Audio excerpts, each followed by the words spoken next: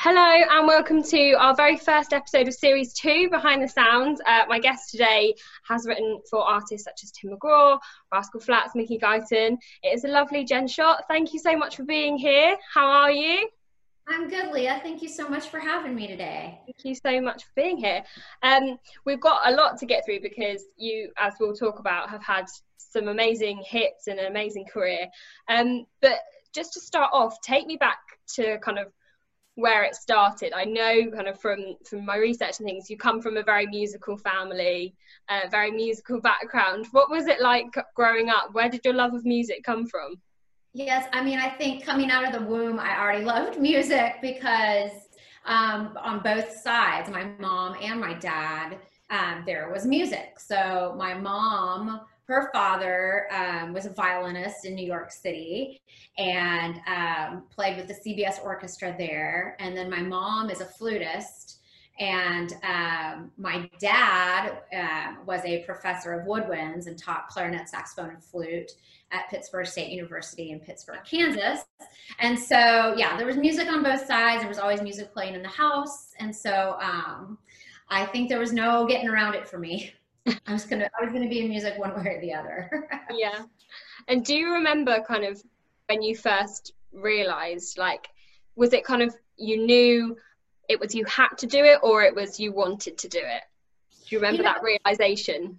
Yeah, I think it's interesting because as a kid, it was just kind of intrinsic to make up a song or play something on the piano.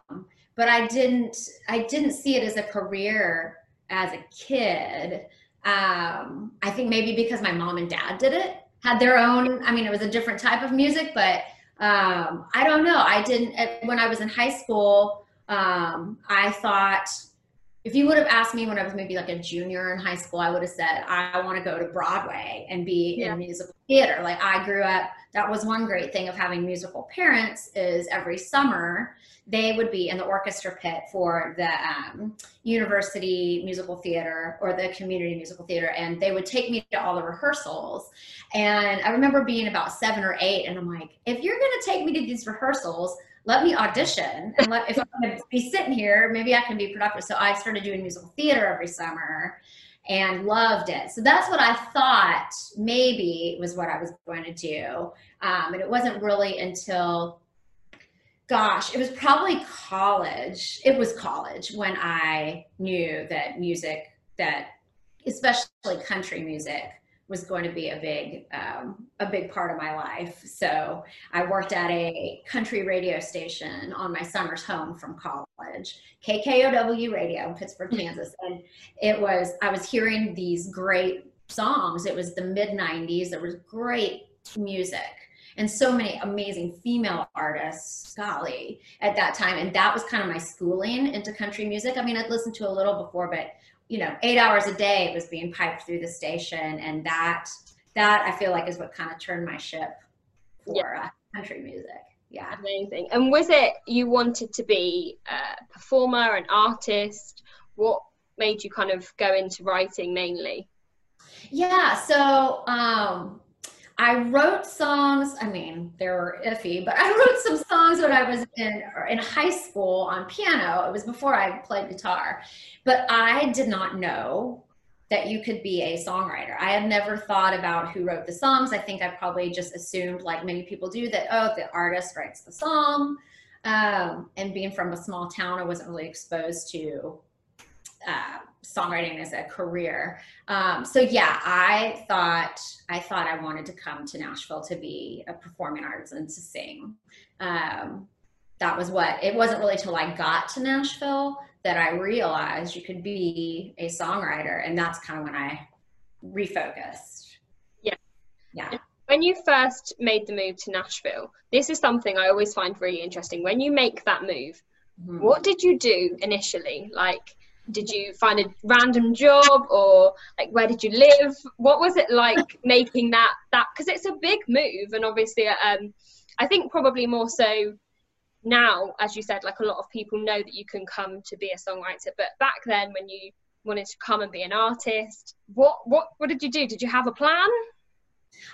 Yes and no. So if you would have asked me in my second semester of my senior year of college what I was going to be doing, my plan was I had been offered a job at a public relations firm in Kansas City, Missouri. It is where I interned in between my junior and senior year. I was a journalism major. And so it was a great internship, great firm, and they had offered me a job when I graduated. So there was this Nashville thing pulling at me, but I was like, well, the logistical, the thing that feels like the most rational would be going back to Kansas City. And I had a conversation with one of my journalism professors, and advertising was my emphasis. Her name was Suzette Hyman, and she was just asking each of us as seniors what our plans were. And, I sat down across from her and I told her, I said, well, I think, I'm going to take this job in Kansas City, but that eventually I might want to move to Nashville and be in the music business. And she just stopped me right there. And she was like, why eventually? She said, why wouldn't you leave in May or why wouldn't you go immediately after graduation? I'm like, you know what? I had not thought of that. And so she really kind of was a big influence in making me start to research Nashville and all these things. And I knew that, yeah, you can't just show up to Nashville and get a record deal or start performing. And so I thought, well, if I could just get a job in the business and start learning and making contacts. And so maybe about a month after graduation, I flew to Nashville by myself with a stack of resumes. And I don't know if this has even worked today, but I literally walked up and down Music Row with my resumes. And some people were were like, yeah, we'll take one. Some were like, we don't take outside, unsolicited job hunters.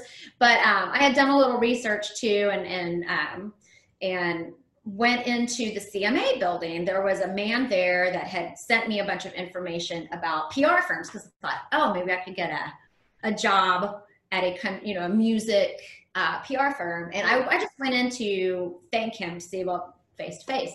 And he wasn't there that day, but the people there were so nice to me. I mean, here I am just literally off the street. And they said, well, he's not here, but would you like a tour of the building? I said, yeah. And so they took me through the building, and somebody overheard me saying that I was looking for a job. And they said, well, there is a publishing company down the street that is looking for a receptionist. Here's the name of the person you need to talk to and tell them I sent you. And so I called, I got an interviewed twice, got offered the job, flew home to Kansas, packed, and like a week later moved. With the help of my parents, we packed everything up and moved to Nashville. And I didn't have a place to stay yet. I stayed with my parents in a hotel a couple nights while getting an apartment, and that was asking some people at work. But what was so great and just kind of fortuitous is that job was at a music publishing company, and that was my 101 into learning about songwriting. So I got lucky in how that all lined up. Amazing. And starting obviously kind of on the other side of it, do you feel like it really helped you in the long run, like learning the back side of it, the things that people necessarily don't see, how everything works? Do you feel like now and throughout kind of your career it's really benefited you? I do. And in Nashville, there are a couple of awesome music business programs in colleges. And I had learned about one of those, but I was already, a year away from graduating at the University of Missouri. It was too late. And so for me, that was kind of my education. And I'm really glad that I got to see kind of the inner workings of, what the songwriters were doing every day, coming in, co-writing, getting to witness what a demo session looked like, but also the business side of things. I think, as a songwriter, yeah, I'm a creative, but I'm also a business. And it was very interesting to see that side of how things operated. Plus, sitting at a front desk of a company, I was meeting everybody that came through the door, which was wonderful, for the future. Yeah, amazing. And then from that, how did you get into kind of starting to write songs, starting to make music? Did you write with some of the songwriters from the publishing company, or did you go out to kind of Broadway and meet people? How did it work for you to actually get into them writing sessions? Yeah, I'm always like, how did that happen? Well, I do know that one of the first things I did when I moved to town was get serious about taking some guitar lessons, because I'd gotten a guitar senior year of college, but I had learned about 3 chords and stopped. And so I did some asking around and learned about a great guitar teacher here in town by the name of Ellen Britton, started studying with her. And she made it really fun and interesting. I would take in songs that I loved and learn those and then apply those to how I was writing. Mm-hmm. And, I didn't write with anybody at the publishing company at that point, but started just meeting some other young up and coming writers that were willing to write at night, because we all had full-time jobs during the day. And so that kind of just happened organically. And you met with one writer, and then that would lead you to the next and to the next. And did about a year of that, and then started doing some writers' nights. Got brave enough, because it was, still not feeling super confident on the guitar at that point. And but yeah, and then through writers' nights was a great way to meet other writers to start working with. Yeah, amazing. And do you remember how long it was from like that initial move to when you first kind of got your first cut or your first artist that was interested in your song? Yeah, well, I know time-wise, so I remember I moved to Nashville in July of 1997, and I signed my first publishing deal in July of 2000. So that process was 3 years. Yeah. And I remember at that time being so anxious and excited and ready to get that opportunity, but then I also remember feeling not ready as far as where my writing was. But I was so grateful that a company believed in my potential and signed me at that point. And then from there, it took, I think it was a couple years before I had a cut. Yeah, it was probably 2002, maybe something like that. Mm-hmm. Yeah. Do you remember what your first cut was? I do have to, oh yeah, I have to look, because the band name is Malibu Storm, and a producer in town, Mark Bright. It was a song that I remember, because a lot of my songs, write during the day. And I remember getting up in the middle of the night. I had been going through a breakup, and I started writing this song. And then I brought in another writer on it who I thought would be a great fit for it. And I was so happy, because it came from kind of a true place. Mm-hmm. And yeah, it's called Faith Give Me a Little More. And Malibu Storm cut it. And then I remember running into Mark, the producer, and he was kind enough to call me into his office and let me hear the cut, which is always, exciting, especially that first one, Yeah. And then go ahead. Oh no, I was gonna say the first one that made it to the radio was soon after. It was on Restless Heart, and I think that was 2003, 3, I think. Anyway, but yeah, I remember that moment. I tried to hear it in Nashville, could never catch it on the radio. Mm-hmm. And then was in LA in the car with a friend driving down the freeway, and it came on. And I'll never forget that moment, because that's a big one, getting your first song on the radio. Yeah, I can imagine. And what was it like, that kind of process? Was it a long process from writing that song to actually getting it cut, getting it recorded, getting it on the radio?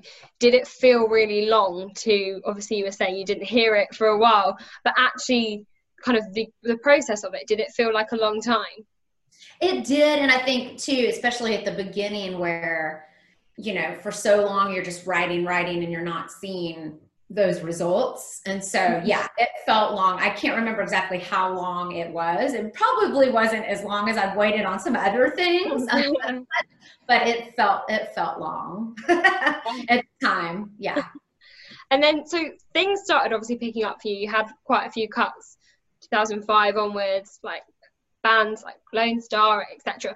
Was there anything that stood out in particular? You thought, right, I'm here now, I'm on a roll, let's keep going? Were there any songs or cuts that you had that you were like, this is it, this is my big break, we're gonna go from here?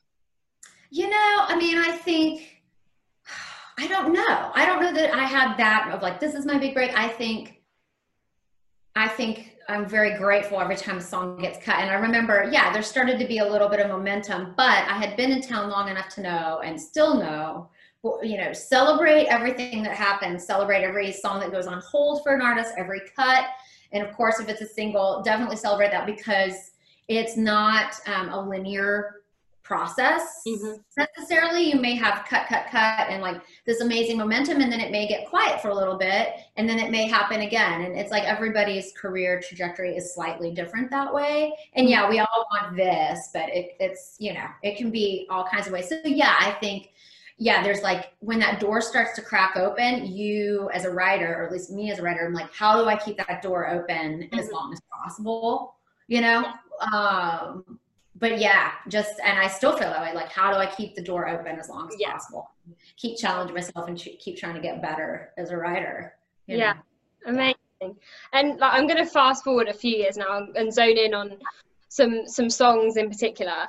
One that I know was probably a huge game changer for you. Tim McGraw cut 2 Lanes of Freedom. It wasn't just a cut, it was the title of the album, the title of the tour. What was that like? Can you tell me about pretty much start to finish from that song? So where did it come from? I know you obviously wrote it with Jaron Johnston. So where did that idea come from?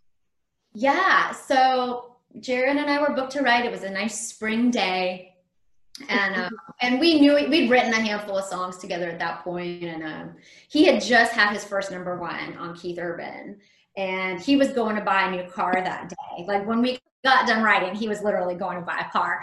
And so it just was like kind of a good mood kind of a day. And he started just kind of playing this lick on the guitar, which is the lick you hear in the song.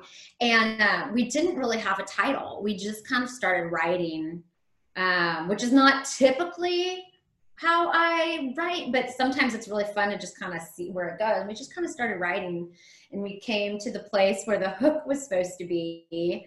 And I remember being like, what about 4 Lanes of Freedom? We're like, yeah, that's it. That's totally it, 4 Lanes of Freedom. And then we were like, oh, 4 lanes seems more like a traffic jam. 2 lanes seems much more wide open and stuff. So I do remember that. And we wrote it pretty quickly. And I mean, I feel it was maybe early in the week, like maybe a Monday or a Tuesday. And by Friday, Jaron is super talented. He went home and did a demo of it at home. And by Friday, he had turned it into his publisher, and she had gotten it on hold for Tim McGraw. I mean, that happened very quickly. And then I really feel like it was maybe just a couple weeks, and he cut it. I mean, that part of the process was quick. We were like, oh my gosh, it's on hold. He cut it. Oh my gosh. And then we had to wait. That felt like a long time, because it got cut in the spring, and then we didn't even know it was making the record till like November of that year. And I remember very clearly being, so excited about the cut, because Tim McGraw, I mean, if I would have told the, 21-year-old me at the University of Missouri at some bar listening to Tim McGraw that I would someday get a Tim McGraw cut, but we weren't sure if it was going to make the record, because just because it's cut doesn't guarantee that. And the label wasn't really disclosing any information. My publisher would ask, and they said, I don't know. And then probably late October, I get this email from some like PR agency, and it says, Tim McGraw invites you to one of those nights party during CMA week. And so I was like, oh, this seems good. And so I remember I forwarded that to my publisher. I'm like, do you think this needs to be made the record? And he said, well, I'll ask the label. And again, the label still wouldn't say anything. I'm like, well, I'm going to the party because yes. And then I hope I get to hear my song. And then literally, I think maybe 2 days before the party, my publisher said, check your inbox. And there was a press release saying that Tim was announcing his new album called 2 Lanes of Freedom. I'm like, oh my gosh. So that's how I found out we made the record, and that was pretty fun. and then got live a couple nights later when he performed it. Yeah. Was that the first time you heard his version? Yes. Yeah. That night of the party, he ended up singing the whole album, kind of start to finish, which was so cool. Such a neat moment. And that was CMA week that year. So that would have been November. And then the album came out in January. Yeah. Yeah. And what is it like? So Tim McGraw is quite open. He's so supportive of like new songwriters, and he'll always, you know, he's not one of them artists that wants to write all of his own songs, which I love about him, because there's so many songwriters that have had like their big breaks through him. But is there a difference in having like one cut and then having it be the album title as well? Because that's a huge thing to have. Title, and especially the tour. What was that like? I was over the moon. I mean, I was just so thrilled, and especially with an artist like you said, like Tim, that is so well respected, and that I have loved so many of his songs have been so influential to me as a writer and as a fan over the years. So yeah, I just couldn't believe. I was so thrilled about that, and he had said in a couple interviews that, you know, our song, he was kind of at a transition in his career, that our song had been kind of the inspiration for the album. And that was such an honor that he would think that about the song. And then, yeah, the tour name, that was really cool too. And I joke about this at Writers' Nights, but it's true. It's because it was the tour name. There was a bunch of, you know, merch with our title on it. So, you know, I have the t-shirt, and I have like the koozie cup and all these things, because, you know, you don't know when you're going to get another song that's a tour name. Yeah, I'm getting all the swag. Yeah, definitely. So, yeah. I think probably one of the beauties of it is, you know, that when it's an album name, all the fans are probably going to listen to that song, because you always, you know, songs can get lost on records sometimes, but I think when it's the title track, fans instantly go to that one. So that must sound cool. And how was it when obviously the album was Grammy nominated? Do you remember kind of hearing like just them words, like Grammy nominated album, 2 Lanes of Freedom? What was that like? It was pretty crazy. I mean, obviously that for me, that was the first experience of that. I was like, yeah, to hear Grammy and that title all in one was, incredibly exciting and honoring that they would, you know, honor the album like that. And so, that was exciting. Amazing. And have you kind of had many discussions or met him in times where he's kind of spoken to you directly about the song or anything like that? Has he been supportive or anything like that? Yeah, I did meet him. It was, I don't know if it was before the ACM Awards that year, but he and his team did a lunch basically for everybody that was involved on the album, the writers and label, everybody. And so, which I thought was so gracious that he would do that. And so I did get to go and have a conversation with him and just thank him for recording the song. And he kind of echoed what he had said in interviews about it, you know, the song being kind of the catalyst for what the album was going to be. So yeah, that was a pretty neat moment. Yeah. And obviously, so you'd had some big cuts before, as we spoke about, but did you find that having that cut opened any more doors for you? Did you feel like people kind of knew your name a little bit more and you could kind of go into maybe bigger writing sessions or different people? Was there more doors opened for you after that? Yes, I think so. I was at the beginning of a new publishing deal right around the same time, and it was kind of good timing because that was all. And so, yeah, we, you know, my publisher definitely was feeling like there were opportunities coming to us as far as some new co-write relationships and stuff. So yeah, absolutely. I feel like it was a blessing on many counts. Yeah, for sure. And then I want to talk about, so I know you spoke at the beginning of this chat, obviously female artists in the 90s. The past few years you've written for some amazing female artists and kind of people that have really started their careers with songs that you've written. So Mickey Guyton, for example, Jana Kramer, Kelly Bannon.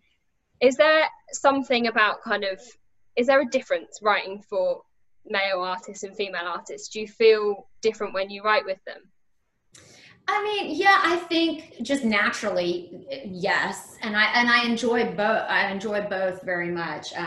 But I think as a female, there's just a connection that's just natural and can be a really great starting point for writing. And with Mickey and with Kelly, who I both wrote a lot with, it's like, yeah, to be able to have real honest conversations and let the songs come from an honest place. But yeah, of course, I love writing with male artists. And I love writing guy songs. That's really fun too. So, you know, there's a place for both. But yeah, it's it's been really fun, especially with artists. You know, like you said, it's kind of Kelly and Mickey were kind of both at the start of their careers, and yeah, to be able to get to know them then and then see, you know, what they're doing now, it's pretty cool. Yeah. Especially, yeah. So Mickey, you wrote one of the songs, "Better Than You Left Me," which was it her first single or one of her first singles? And yeah, she kind of, I feel the kind of story with Mickey Gutton is she kind of skyrocketed at first and then went quiet for a bit, and she's obviously had an amazing year this year. But what was it like, because that song was on all the lists of kind of best songs of the year and best breakout songs? Did that feel you were like, right, I'm part of this? Her obviously having the start of an amazing career, what was that like to be a part of? That was really cool. That was kind of the first time in my career that I had been, you know, part of something that launched someone else's career. Yeah. And yeah, I mean, and just even to go back further than that, it's like the first day I met Mickey was the day we wrote that song, me and Mickey and Jennifer Hansen. And it's kudos to Mickey for coming in and being on, like, just laying her heart out there and be like, here is what's going on with me right now. And we wrote that, you know. But yeah, it was really exciting to see that happen. And then the label get excited about the song, and then them cut the song, and radio getting excited about it, and all of those things were wonderful. But yeah, I'm super proud of Mickey, and yeah, you're right. She's had such a cool, amazing year this year. And again, she's speaking it from her heart. It's like those songs are from the heart, and they connect because of that, you know. And I suppose one of, obviously, what you're saying, like she's kind of known now, especially for how honest she is as a writer and an artist. And obviously putting that out as her first single could have been, you know, kind of risky, because it wasn't, you know, as some first singles are, I suppose. What's the difference for you as a writer when kind of, so let's use Two Lanes of Freedom as an example. It's quite a chilled song, everyone can kind of relate to it, to then having a really personable song. Is there a difference in what it feels like to put it out, or is it you're putting a record out? Well, I think there's both. In both situations, there's just a satisfaction and you know, a sense of pride that, I'm part of something that made it this far, because you have to think, you know, the stars literally kind of have to align for all those things to line up and the song get that far. But no, I think they both bring a lot of joy and satisfaction. And but I will say, yeah, with the Mickey song, I wouldn't have been like, this is her first single. You know what I mean? Because like you said, a lot of times they're going to lead with a song that's, you know, up tempo and all these things. So I was so excited, because as a writer, I tend to gravitate more, like, I could write a ballad every day. I don't, because I need my songs recorded. And so, you know, but I could do that every day. So I was so thrilled that there was such belief and excitement behind it. Yeah, and it's such an incredible, it's one of my favorite Mickey songs, and obviously she's had so many since. Another song I wanted to ask you about is more of a recent song, but you posted about it on your Instagram, and I found it really interesting. So the song you wrote with Pam Tills, you said you wrote it 16 years ago. Is that right? Yes. Can you tell me how a song that you wrote 16 years ago gets released in 2020? That's where I'm just like, you can never rule out, you can never count out a song. You just never know. So yeah, it was, back in the early 2000s, I got to meet Pam at backstage at the Opry. I knew a couple of the musicians in her band, and they had invited me to come, and they had played her a couple of my songs. And there was one in particular at that time that she had kind of gravitated towards it. She said, well, I'd love to write. And I'm like, oh my gosh, Pam Tillis wants to write. That's amazing. And so I remember driving to her house and writing this song, Karma. And yeah, and then time went by. I don't know if she was switching labels. I don't know what happened, but because there'd been talk of that song and then the other song that I'd written that she liked being recorded. And I think the other song was recorded at that time but never came out. So that was probably like 2002, 3. And then so then in 2013, I think it was 13, I don't know, maybe 13, I was at lunch somewhere here in Nashville in line, and I realized that it's Pam standing next to me. So I say hello, kind of reintroduce myself. And she said, oh, well, she's like, it's crazy running into you. She said, I actually just re-recorded I Envy the Sun, which was the other song. Mm-hmm. And she said, it's coming out on a new album with me and Lauren Morgan. I'm like, oh my gosh. So that was 10 or 11 years for that one. Mm-hmm. And I thought that was pretty amazing. And then, I had no idea about the Karma song. A friend, a co-writer of mine, sent me a little screenshot of track listing back in February. And I'm like, oh my gosh, this is amazing. I can't believe this. So yeah, that was a wonderful surprise. Yeah. Did you ever expect a song that you wrote 16 years ago to be kind of as relevant and able to get on a record today? No, I mean, I think, especially as much as most of us songwriters are writing, you remember, you have some that you remember that, from them, but it's like, really, you're thinking about this year's songs and the last, decade maybe, but, 16 years back, I mean, it's, yeah. And I think it does go to show, because this has happened with other songs and songs that have gone on to be big hits. I think God Bless the Broken Road was 11 years old, I think. That, yeah, you just, again, never rule out a song. And if there is a song that you really believe in, it's like, dig back in and keep pitching it, because you just never know. Yeah. Did you remember the lyrics when you heard it? I only remembered like the first line of the chorus. And because it was so long ago, I couldn't, on my computer, I couldn't bring up the lyric. Like it wouldn't open. And I couldn't even find a work tape. I mean, yeah. So I was like, well, this is just going to be a wonderful, sweet surprise. That's brilliant. And you've done your, you just said about God Bless the Broken Road. That was kind of what I was going to ask you about next, because one of the most recent cuts you've had was with Rascal Flatts on their latest EP. What was it like having a cut for them? Because again, like you talk about, obviously, we're speaking about Tim and Pam, like iconic voices, and then Rascal Flatts, like, they just have such a recognizable sound. What was that like, getting a cut on their record? Oh, I'm just so thrilled. I was telling this to a friend the other day that my whole career I have been trying to get a Rascal Flatts cut. I mean, I have always loved what they do musically and their songs. And I mean, I have tried and tried to get Rascal Flatts cut. And I can't remember, maybe 2010, 9, I did get a Rascal Flatts cut, but it didn't make the record. They didn't end up finishing the song. And have, had a couple other ones that have been in the studio with them, like could cut and didn't. And so I was just so happy. And I'm like, I'm so glad it's now, since this is kind of their last EP as a group. So I am just thrilled, because it's, again, I've wanted a Rascal Flatts cut forever. Yeah. And so when did you find out that it was going to be on the EP?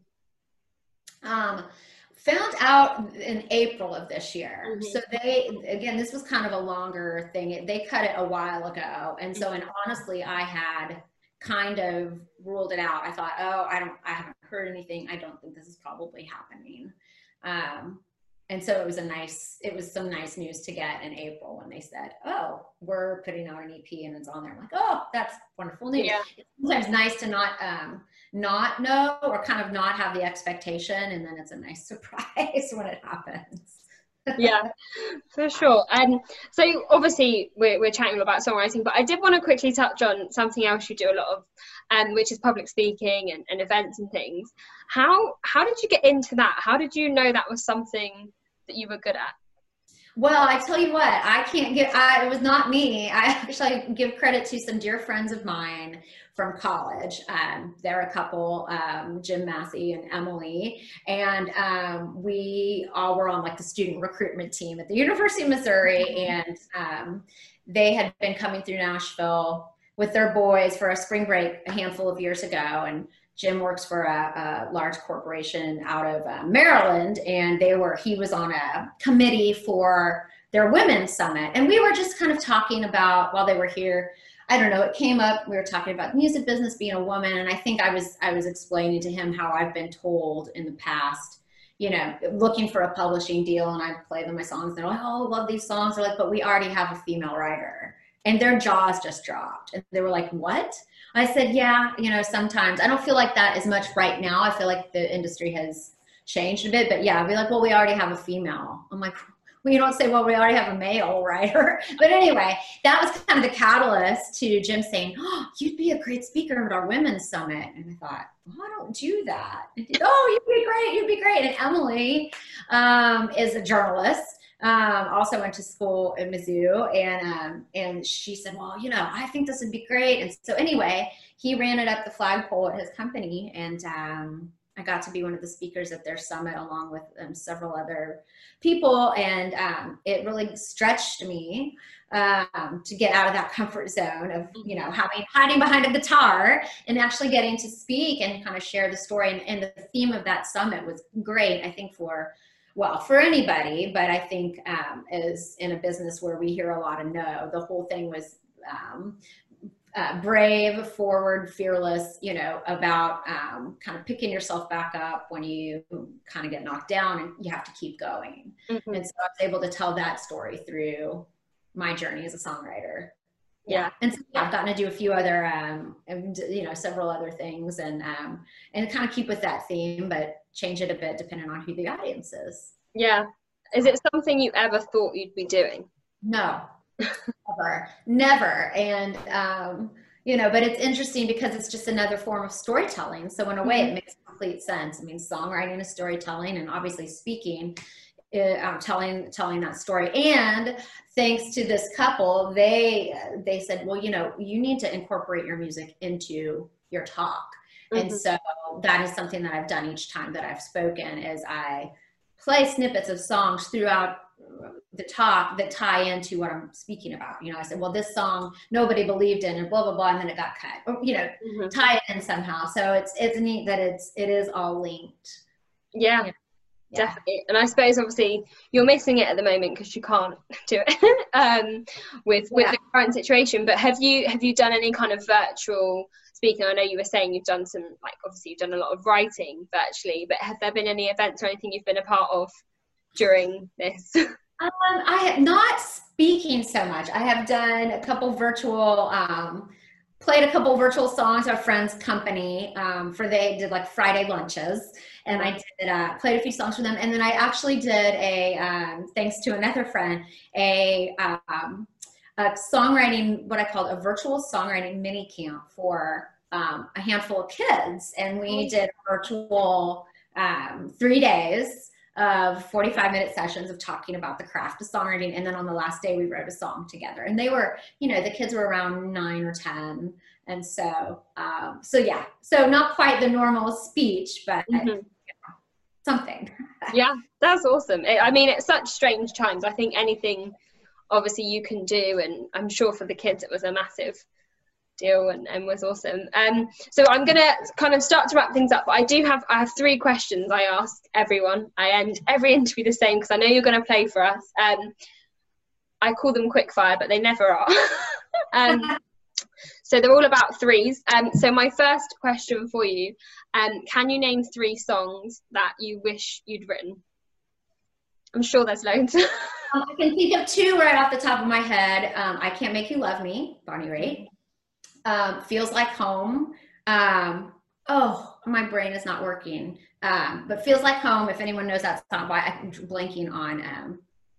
I'm blanking too because I can story. Anyway, it's Feels Like Home to me. It's a beautiful, beautiful song. And a third. I should have more than 2. Probably The House That Built Me. Mm-hmm. Yeah. That's come up a few times. Yeah, I'm sure. It's such an amazing song. Song of the Decade, wasn't it? ACM Song of the Decade, I think it was. It was, yeah. You blanked me on Feels Like Home. It's going to annoy me now. I know. I'm like, oh, that's driving me. Brain. I'm going to say quarantine brain. I'm going to blame it And then this one is always a toughie as well, but some people find it really easy. 3 albums that you couldn't live without. Oh boy. Well, I'm going to say anything Patty Loveless. And I don't know that there's even a particular album, but her music was very influential to me. Dixie Chicks first album for sure. And anything Coldplay. I know that's a diversion, but yeah, Coldplay. It's a good one though. I love hearing things that you wouldn't expect. Yeah.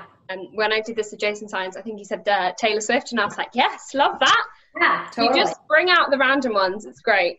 And then my final question for you is 3 writers or artists that you haven't worked with that you would love to work with.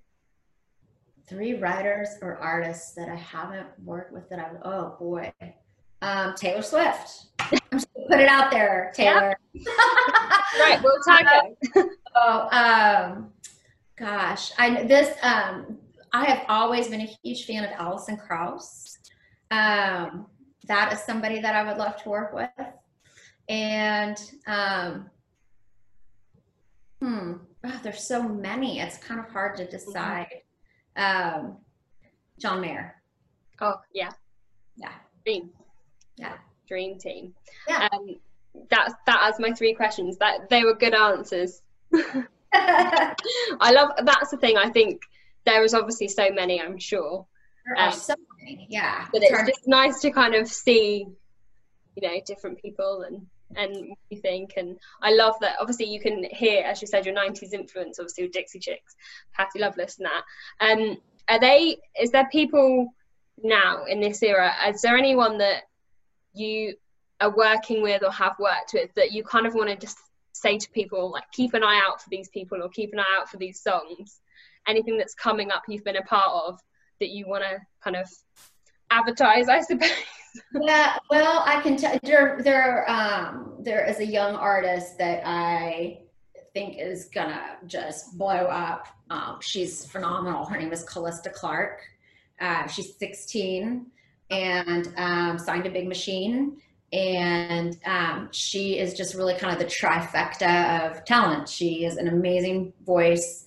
She plays guitar amazing, piano amazing, and she's a really good writer. Mm-hmm. So I think that's somebody to keep our eye on. There is a guy named Baker Grissom, who is an artist, writer, great voice, great writer, and I think we're going to be hearing a lot from him. And there is another artist. She's already got a few things out, but I know they're about to release more music because they're putting something that we wrote out together. But her name's LJ. If you're not familiar with LJ, her voice is so cool. She has such a cool vibe and just a very distinct thing, and you just want to get to know her and her music. So those are the 3 that I would say keep your eyes and ears open for. Yeah, perfect. And then I will leave you in a mo to sing us a song, but what's next for you? Well, so yeah, the Rascal Flatts thing just came out, and yeah, on August 21st I've got a couple other songs coming out that I'm really excited about. Mm-hmm. So that's very soon. And then, yeah, just I'm like you said, what's next? That's what I'm always thinking when I'm in the writing room. Like, all right, what's the next thing? So yeah, just working hard with keeping my head down writing. And it's a good time to do that because we're all kind of home a lot. And so, yeah, I'm excited for this next chapter. Awesome. Well, I cannot thank you enough. It's been so great to chat and to find out the ins and outs of your time in Nashville and your life. So thank you so much. But I will leave you now if you're happy to play us out. Absolutely. I'd be honored. Thank you. All right. Well, I thought since the Rascal Flatts thing just came out, I will, if that's okay, I'll play that song for us. Yes, that'd be perfect. Okay.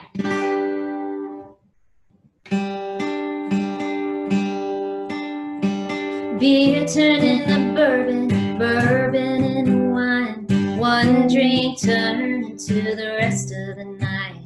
The way that we were feeling is stronger than buzz. Don't know what to call it, but whatever it was, I hope you feel it. I hope you feel it. I hope you feel it in the morning. I hope you feel it. I hope you feel it. I hope you feel it in the morning. 'Cause I know I couldn't sleep it off even if I tried. I know this feeling's hanging over for more than tonight. I'm gonna feel it. So I hope you feel it. Yeah, I hope you feel it in the morning. Caught up in each other in the middle of a crowd. You lean a little closer 'cause the music's too loud. Whisper in my ear, you got a little crush. I know the liquor's talking, but when you wake up, I hope you feel it. I hope you feel it. I hope you feel it in the morning. I hope you feel it. I hope you feel it. I hope you feel it in the morning. I know I couldn't sleep it off even if I tried. I know this feeling's hanging over for more than tonight. I'm gonna feel it. So I hope you feel it. Yeah, I hope you feel it in the morning.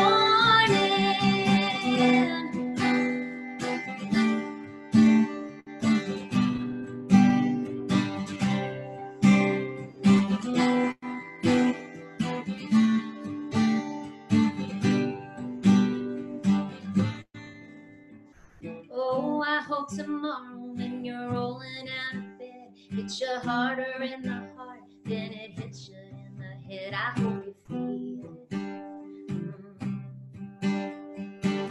I hope you feel it in the morning. 'Cause I know I couldn't sleep it off even if I tried. I know this feeling's hanging over for more than tonight. I'm gonna feel it. So I hope you feel it. I hope you feel it in the morning.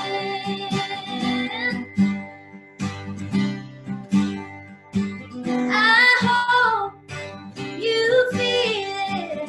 I hope you feel it.